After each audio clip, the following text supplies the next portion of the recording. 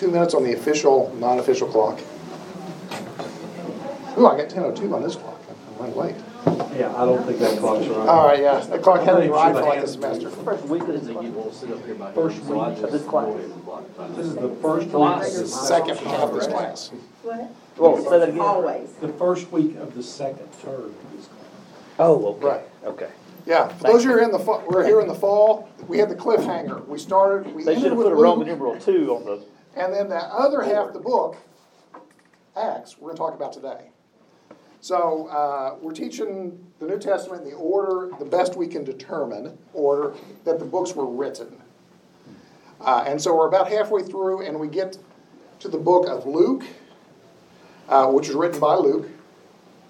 And then Acts is a parallel book that is written at the same time by the same author that is meant to be read together.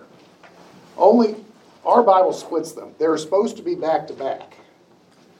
And so the question is, why a third gospel, third story?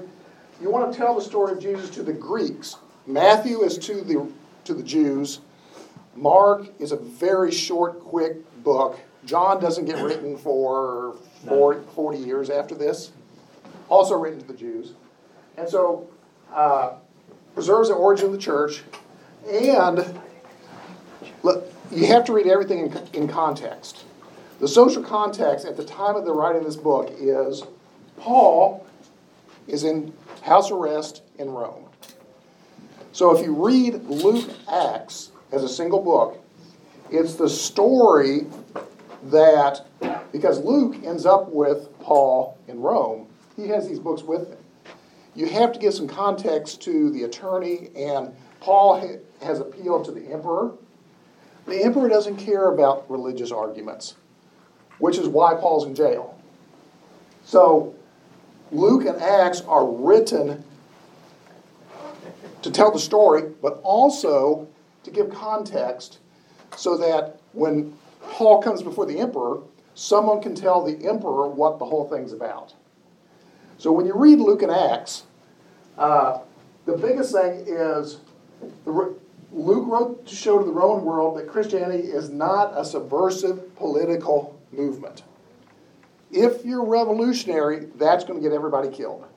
Because once again, the Romans don't care what you do, just keep the peace. And so when you read this book, Luke and Acts, that comes out. The Christians, remember, Nero is emperor. Nero is 27 at this time. Think about it. Think of what you were like at 27 with absolute power. Absolute power of life or death. How did Nero get to be emperor? Nero's mom killed his dad, who was emperor. And then Nero has his mom killed for killing his dad. So you get to be emperor, then you turn on your mom and go, oh, you killed dad. I'm sorry. Dead. Nero has a brother and a sister. What happens to them? They're dead. So Nero is not a fun-filled kind of guy you invite to your party. He is an 18-year-old, when he becomes emperor, who has absolute power. The Jews, during this period of time, are being Jews. They're constantly starting to rebel. And so Christianity is seen as a sect of the Jews. So Luke, in this writing, is trying to explain how Christianity is not Judaism. That they're unlike the Jews, who are constantly rebelling, trying to overthrow the Romans. The Christians don't want that. The Christians want to live in peace. And that we are not a revolution. And so when you read this book, Luke and Acts, the bad guys in the book are the Jews. The good guys in the book are the Romans. The Romans are never put in a bad light in Luke and Acts. They do some things that we would look at bad, but then they kind of, when Jesus is crucified by Pontius Pilate, what's Pontius Pilate say? He washes his hands, which is Romans saying, I am innocent of this act. You are forcing me to put Jesus to death. And he says that. And then he writes some stuff on the cross just to get back at them. So the book of Acts, I thought it may be interesting. This is his kind of a picture of where all the 12 apostles went according to tradition. We don't have a lot of writing. There's a lot of tradition, not a lot of writing. There's where they ended up, according to the Catholic Church and the Orthodox Church, where all the apostles died and where their current remains are. The odds of these being their remains, pretty darn low. Jane and I were at the Cathedral of Chartres in France several years ago. In order to be a cathedral, you have to have a holy remnant. They have the birth gown of Mary. So when Jesus was born, the gown that Mary was wearing. You can't see it now, they've taken it off. When we were there, you could walk back and see it. It's interesting enough, because Jane and I were talking about it at the time we saw it, it is a robin's egg blue silk gown. What are the odds that a poor girl from Nazareth, who walked 100 miles south to give birth, was wearing Chinese silk? Zippo. But that's, if you go to Chartres, that's why they're a cathedral. That's their holy remnant. And they won't defend that to the death that is Mary's gown. And so, you can take a little bit of grain of salt of where these guys are actually buried. Because how many of you ever been to a foreign country where you have a lot more money than they do? And you walk into the market and you say, I want a, name it. The young boy who comes up to you will find that for you. If you got enough money, he's going to find it. Once, after 325, once the Christian church becomes the official church of Rome, Constantine's mother is Christian. She goes on an artifact hunt. She goes to the Holy Land and says, show me where Jesus was born. This is 325 years later. What are the odds they remember where that was? What are the odds somebody took her to somewhere? 100%. Emperor's mom says, I want to do this, you're going to do that. She says, I want the cross on which Jesus was crucified. Because if you go to the St. Peter's in Rome, they have slivers of the cross. What are the odds that that cross was saved? I don't know, pretty low. It's 325 years later, it's wood. What are the odds someone found a cross for the emperor's mom? 100%. And so you take this with a lot of grain of salt where these guys are buried. A lot of them, have they died? I mean, some of them we know. Paul, beheaded. Peter, crucified, we know. James the Greater, we know he's killed very early on. The rest of these become very kind of, somebody said, someone writes it down 400 years later. So we're not 100% sure where all these guys are, but there's if you want to kind of think of where they're at. All right, Book of Acts, broken into 5 parts. It's the story. Your Bible probably says Acts of the Apostles. It should be Acts of the Holy Spirit. Because that's what happens, is the Holy Spirit gets a hold of these people and dwells them, and then you see what happens. Once again, it's Luke explaining to the guys in Rome, when you become a follower of Jesus and the Holy Spirit indwells you, here's what happens to you. And so it happened. So you start Jerusalem, Samaria, Antioch, Greece, Rome. We're going to ignore that for a minute. Here's the very, very beginning of the book. It dovetails right in the end of Luke. At the end of Luke, Jesus ascends into heaven. Luke starts with that same story. He's writing to Theophilus. I wrote about what Jesus began to do and teach until the day he was taken into heaven, after giving instructions through the Holy Spirit to the apostles he had chosen. The most interesting part, he was here for 40 days, which is a very Jewish number. Think about, how much did it rain for the ark, right? 40 days.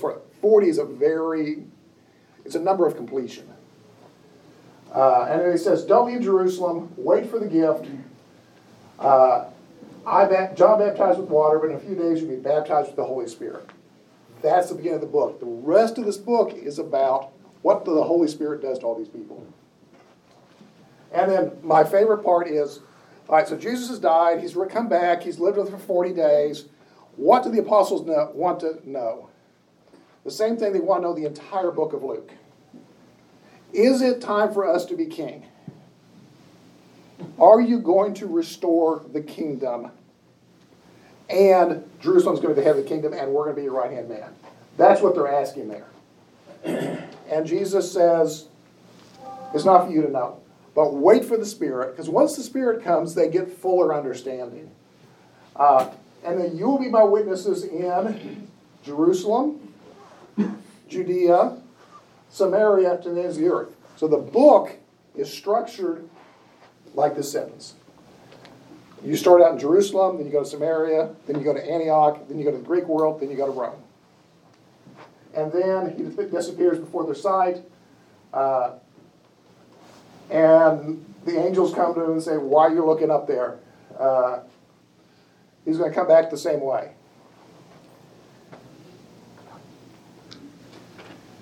All right. First 7 chapters, the church is in Jerusalem. The church is a Jewish church at this point. Jesus ascends to heaven. The apostles get together and decide they need a 12th apostle. Is that scriptural? I don't know. Did the Holy Spirit tell them? I don't know. Or because they were Jewish and 12 is the number of completion for the Jews? Very possibly. They pick, or the Spirit picks, Matthias. We know nothing more about Matthias. He gets picked. He's like, the bench rider on, whoever wins the Super Bowl game today that, never gets in the game. He's a Super Bowl ring, but we know nothing about him other than the fact that it's Matthias. All right, Day of Pentecost. So Day of Pentecost, 50 days after Passover. Most people come to Jerusalem, stay for the 50 days so they can do 2 of the big feast before they go back home. The Holy Spirit comes on the apostles and the other people in the upper room. Read that carefully. It's not just the apostles. Everyone's up there. I think it says about 70. And so they start preaching early in the morning. What? 100, I heard something. 120, there we go. And this is also why we know all churches start at 9 a.m., right? It's scriptural. Because what's Paul say? It's not yet 9 in the morning, and we're not drunk. So that's why we have church. As good a reason as any, I guess. So there's a gathering, and they start teaching, and the miracle, everybody hears them in their language, and it lists a bunch of languages. Remember, all these are Jews, because that's who comes to Jerusalem for Passover. So they know the Old Testament. They hear the story from the apostles, from Peter and John preaching. And then the church gets to start. 3,000 people, 3,000 people. So you have a very large church. Where do these people meet? Homes. Yeah. There's no 3,000 person church. We don't have, what's the big one up on the interstate, north of town? Yeah, Cornerstone, that seats 3,000 people. Or, if you go to some of our bigger churches that seat 7,000 or 8,000. I was at Southeast Christian for a mission conference. They seat 9,000. They don't have those. So where do they meet? In the homes. They meet in small groups. Because most of the average home, 20 people maybe. The other place they meet is in the courts of the temple. Because the front part of the temple, the whole Jerusalem, Josh said it last week, Jerusalem is a city that revolves around the temple. It's only there because of the temple. So a lot of these guys would meet in the temple and talk and meet.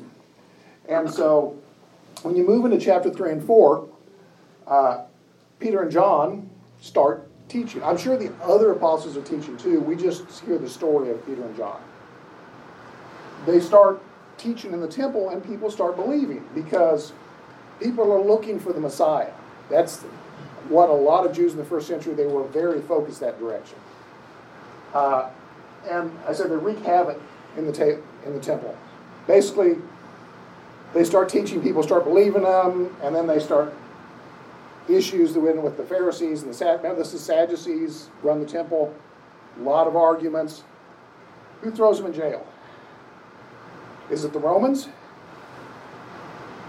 Nope. Again, Romans don't care about religious argument. The Jews, temple guards, throw Peter and John in jail. So when you read the book of Acts, look, who throws them in jail? Who instigates the jailing every time you see jailing? In this case, it's the Jews. And of course, the famous line, they take them before the Sanhedrin, and they say, you guys should really quit doing this. And Peter and John say, can't do it. You know, we have to say what we have seen. And that's a period of time when, see if my app will work.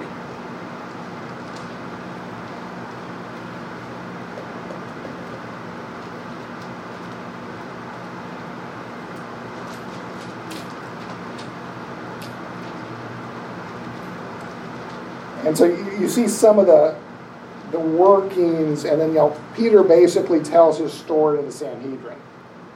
And the Sanhedrin's made up of Sadducees and Pharisees by and large. The Essenes, which are a group, they don't go to the Sanhedrin. They're all in their little enclaves outside the city.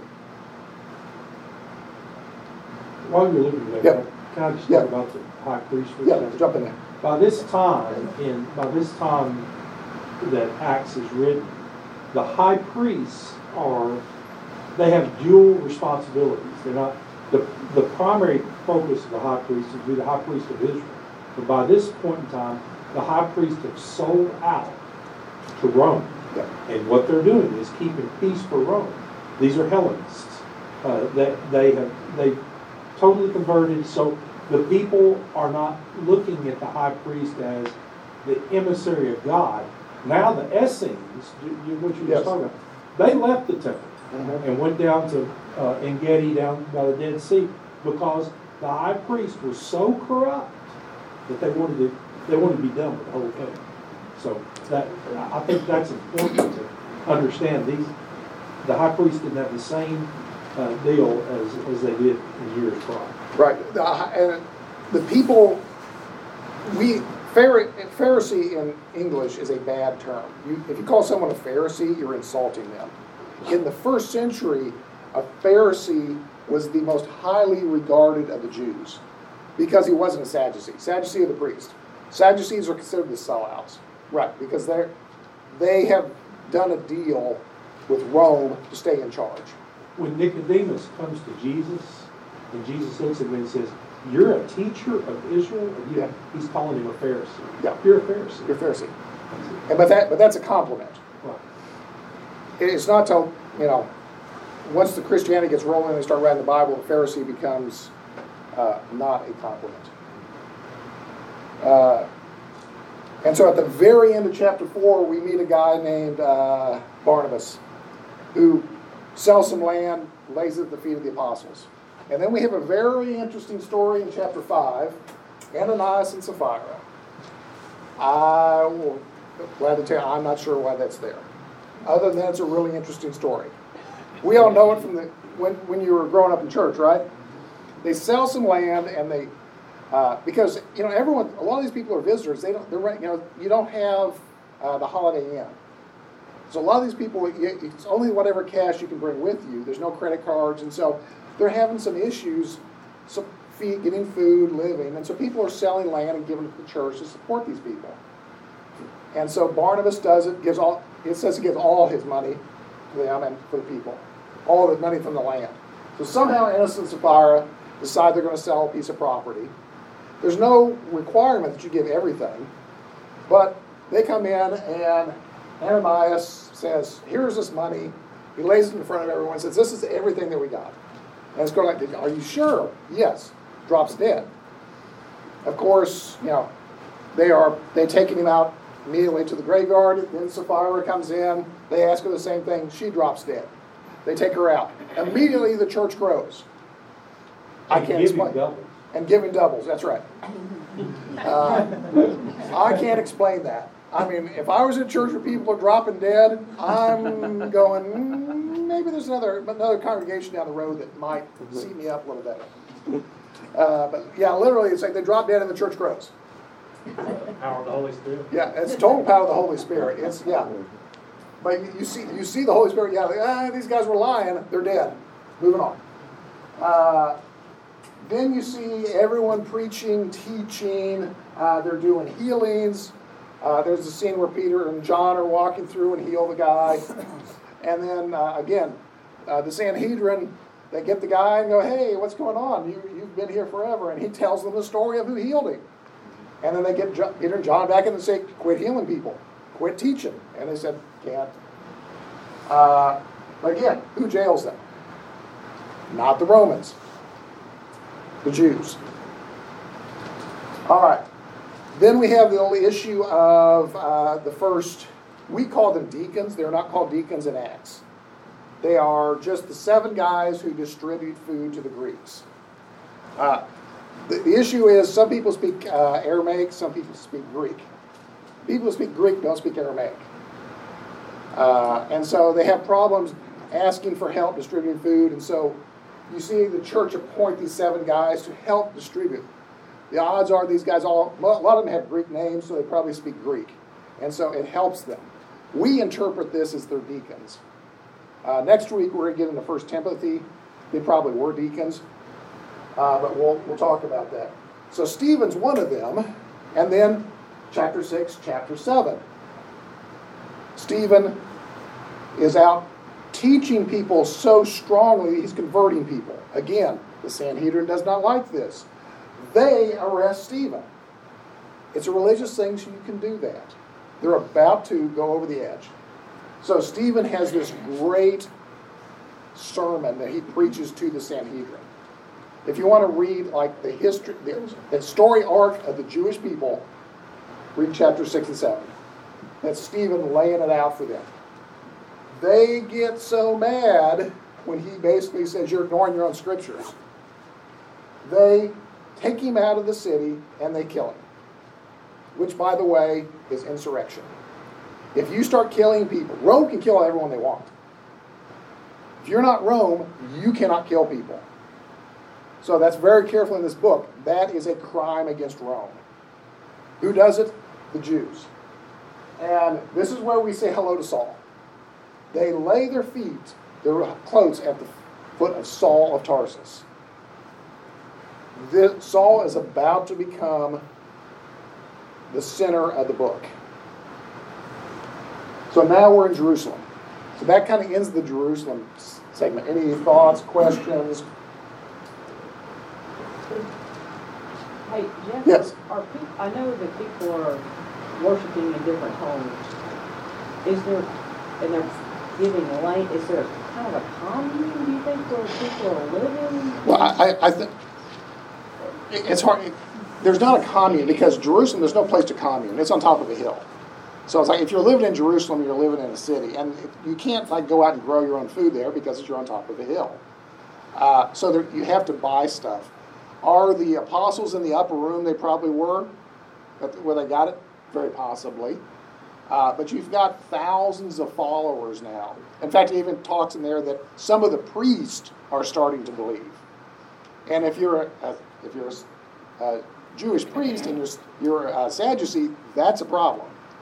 Because if you're supposed to be serving in the temple and you're now believing in Jesus, who says you don't need the temple. Look at his teaching. You don't need to worship in the temple. But your entire religion is around the temple. That becomes a problem. Which is why one of the reasons Stephen gets killed.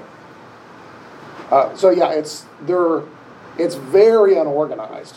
I mean, because you're talking thousands of followers in a city after Pentecost, the city's probably like 50, 60,000. So, if the church has 5,000 members, you're almost a tenth of the city is Christian. But again, the Romans view it as a sect of the Jews. Everybody's Jewish. Then we jump to chapter 8. Now that the focus is moving slightly north to Samaria. You see Paul's commission, which is go about, find these Christians who have left Jerusalem, bring them back so we can throw them in jail. The interesting part about it brings up Paul is he's not on the Sanhedrin, but he's pretty senior in the school of Hillel, who Gamaliel runs. That's probably the most respected of the Pharisees. So you see Paul commissioned, go out and grab people who aren't in our... And it's very interesting because Paul has to cross out of Judea into other areas. He doesn't really have the the authority to do this. But he's going to do it anyways. He's a true believer. Then we get the story of Philip going to Samaria, moving north. You meet Simon the sorcerer, and then Philip has the story of the Ethiopian eunuch. What Luke is doing here, he's now spreading the church outside traditional Judaism. Because Samaritans are half-Jews. They're not Jewish, they're not Gentile, they're kind of half and half. So now we've gone from a Jewish church to let's bring in some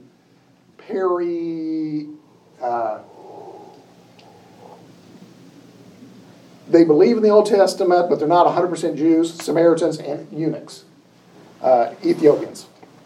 And so what you see is the Holy Spirit now saying everybody can be part of this church. Because originally, it's like you have to be Jews to be a part of this church. Remember, this is written 80, 60, 62. So we're 30 years into Christianity. So he's bringing up examples of you don't have to be a Jew to be in this church. So Simon the sorcerer, Ethiopian eunuch. And then Philip disappears, and that's the last you hear of Philip. Supposedly... Until his daughters show up. Hey, can I say one thing about the Ethiopian eunuch? For those who study, I'm on this trajectory kick right now, and if you go back to Exodus, and I'm not going to be able to give you the exact verse, but Exodus, it talks about a man having crushed testicles. I haven't really talked to a doctor yet about this, but I wonder how common that is. But the way you treated that malady is, no, you can't come to church, you can't be a part of anything. Da, da, da. So contrast that, it reiterates that in Deuteronomy, and then contrast that to this Ethiopian eunuch who has no testicles. And he's driven 1,600 miles from Ethiopia to celebrate High and Holy Days, and felt good about being able to go in. And Philip goes down and meets him, and now he becomes the mission. I mean, the way the kingdom of God works, it goes from strict Judaism to now we've got the church, and it's different. And it's really interesting because when you look at Ethiopia, it becomes an early hotbed of the church. In fact, if you go to Ethiopia today, there are churches from the 2nd and 3rd century all over Ethiopia. And in fact, they actually have the Ark of the Covenant. They won't show it to you, but they say they've got it. But it becomes an early hotbed. In fact, if you look early on where at least 2 of the apostles theoretically died in Ethiopia. Did not die of old age, so it was not 100% friendly to the Christians. All right, chapter 9, Paul's conversion. So Saul of Tarsus now becomes Paul, the Christian, and so the story of Paul, how he meets Jesus, gets converted, goes back. He gets converted. The first thing he does is the Jews want to kill him. He has to escape out of the city. Every time you meet Paul, you either become a Christian or you want him dead. He's that kind of guy. We all know the people just like that, right? You either love him or hate him. That's Paul. And you'll see the rest of the book, the Jews really hate him. They really, really, really want him dead. And then Peter goes down to Joppa. Joppa, we're now in Samaria, we're getting up into low Syria. He goes to Joppa, where he has the dream about all the food, which is, there's nothing that God has made that's clean. Everything God has made is clean. There's no unclean things anymore. Chapter 10, we meet the first Gentile converts. Look in chapter 10. Who is it? I heard it. Cornelius. And what is Cornelius? He's a Roman centurion. So that is not an accident that Luke puts that in there. Yeah, he's somewhere between a captain and a general. Depends on, centurion could mean any of those. He is a very influential guy. So the first Gentiles converted to Christianity, Roman soldier. Think how this is going to play in Rome when you read this for the emperor. Oh, you have Roman centurions who are followers of Jesus. And it's kind of like, oh, okay. So Wait, that's good or bad? That's good. Because that means that they have looked at it and realized it is not a rebellion against Rome. Not that they would have some subversive... Well, these guys are too low they're not senators. A Roman senator, yes. Roman senators, I want to be emperor. A Roman centurion, you're not going to become emperor. But it's the fact that he's studied it, he's lived among the people, he's become a Christian. And so, also that's a message back to the Jews in Jerusalem of the Christianity goes to Gentiles too. And we know from the other books we studied last semester, there's a lot of issues about that the first 20 years. How Jewish do you have to be a Christian? And Paul basically comes out, Peter comes out and says, you don't have to be Jewish at all. It's Christian's Christian. You don't have to be Jews. Chapter 11, there's a meeting in Jerusalem about, are Gentiles allowed to be Christian? And so they kind of said, yeah, they do. And then you move on. So now we move to Antioch. Why Antioch? A couple reasons. One, third biggest city in the Roman Empire. Number two, that's where the church becomes headquartered, if you want to call it headquartered, for 100, 150 years. The Jews start persecuting the Christians, who are also Jews. And so a lot of them leave Jerusalem. Where they end up, a lot of them end up in Antioch. The first part of 11 to 11:19, there's a 10-year jump. So don't read this as continuous. Basically, the story ends for about 10 years. Saul, who becomes Paul, goes home to Tarsus. In chapter 11:19, they say, oh, we need someone to go to the Jews. And so a guy named Barnabas remembers Paul and sends for him. Then we have a little side story here in chapter 12. James, the apostle, is killed by Herod. But Luke tells you he doesn't blame Herod for it. He says this: when he saw that this met with the Jewish approval among the Jews, he basically is, again, blaming the Jews, because Herod is part Jew, but he's also Roman hierarchy. So he's not saying Herod did this. He said the Jews caused Herod to do this. And then Herod likes the fact that he's now popular, so he arrests Peter, the head of what he considers the head of the church. The story of Peter escapes, and the story, how many sermons have you heard? Peter knocking on the door, and no one believes he's there. That's from here. Herod then, a little side story again that I don't understand. Herod feels proud, and he's the man, and he dies of a worm, as the text puts it. I don't know what that means, other than the fact that he dies of he's proud. All right. Now the rest of the book is the story of Paul. The focus is now moved totally to Paul. 1314 is the first missionary journey, AD 47-48. Jesus is roughly around AD 30. I know it says AD 33 and on your stickers. He's probably like 29 or 30. First missionary journey. Let's go this way. Paul is in Antioch. He does this little purple loop. Comes up here to the other Antioch. This is why it's confusing the Bible. There's lots of Antiochs. This is not the one, 5 miles from here. Comes up here, does his first missionary journey, goes back to home church, Antioch of Syria. And then he's converting Gentiles during this whole period. Because this is all, there are some Jews who live here. This is primarily Gentile. This is all what we call Galatia.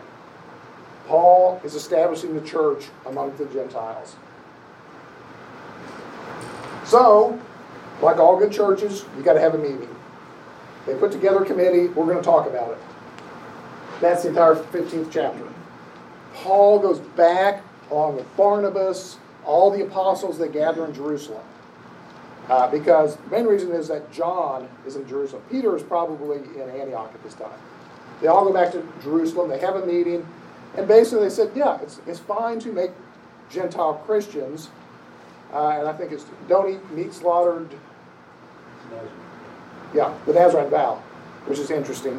That's a whole class on itself, why they picked that. And then Paul goes, I was happy to do it. All right. 1618, second missionary journey. So immediately comes back, he makes a bigger journey. And then 19 to 20, third missionary journey. So you see, Paul spends basically the next 10 years in the book of Acts, looping around here.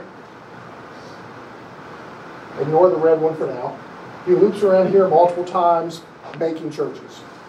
And as Randall said a couple classes ago, this becomes where the church, the center of gravity for the church. All this area becomes Christian. All up through here becomes Christian. Thousands of Christians are in this area.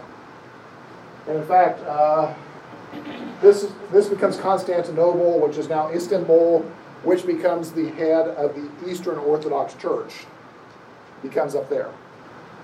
And so later on in Christian history, you have the schism between the East and the West. The West is in Rome, the East is in Constantinople. But all this becomes Christian. So all these books that we read, some in the first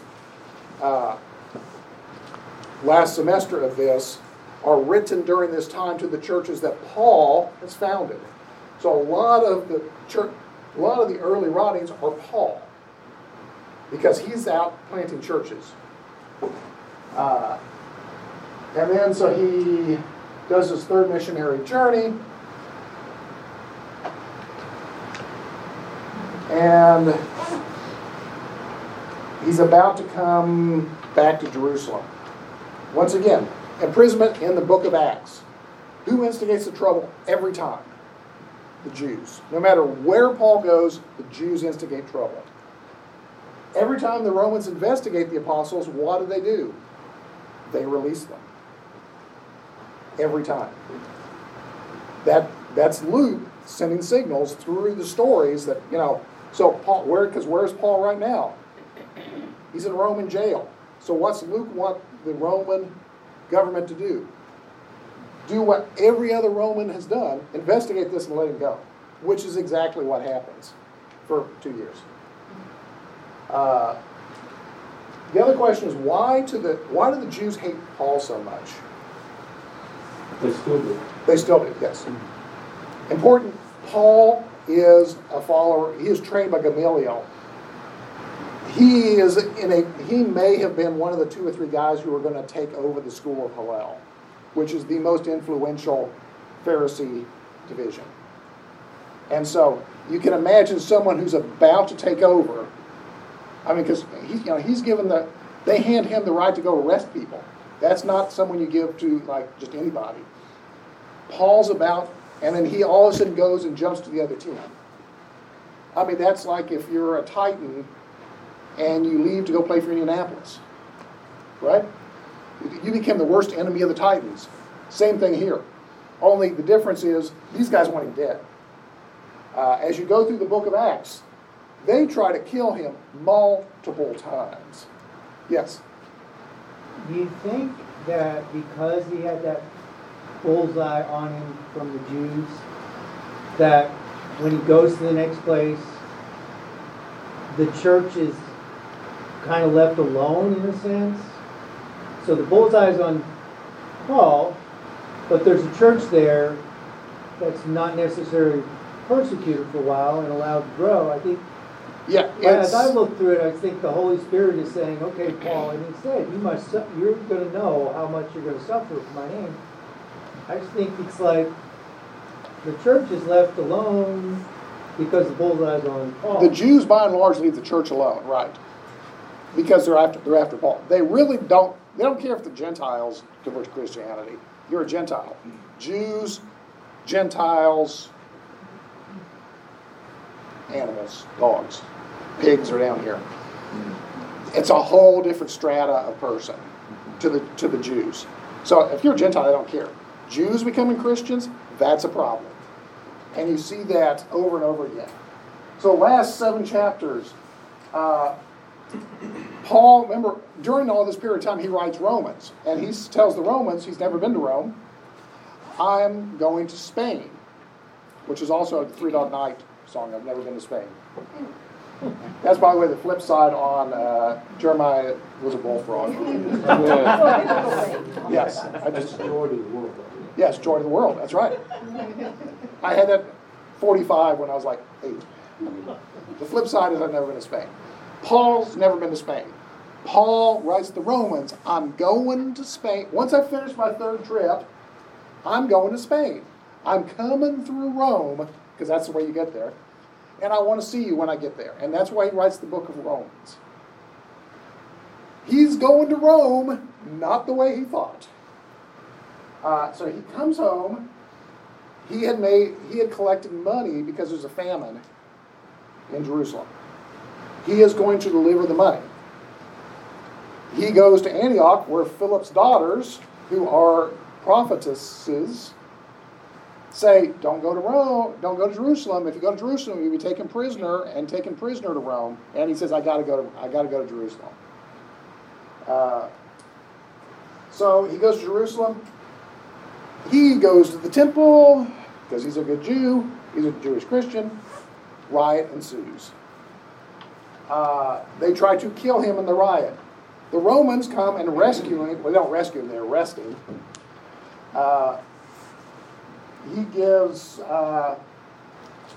He talks to the centurion and says, hey, pull out my Roman citizen card. Don't arrest me. I need to speak to guys. And he can speak Aramaic. And the centurion goes, oh, he can speak Aramaic. Talk to him. He gives a speech.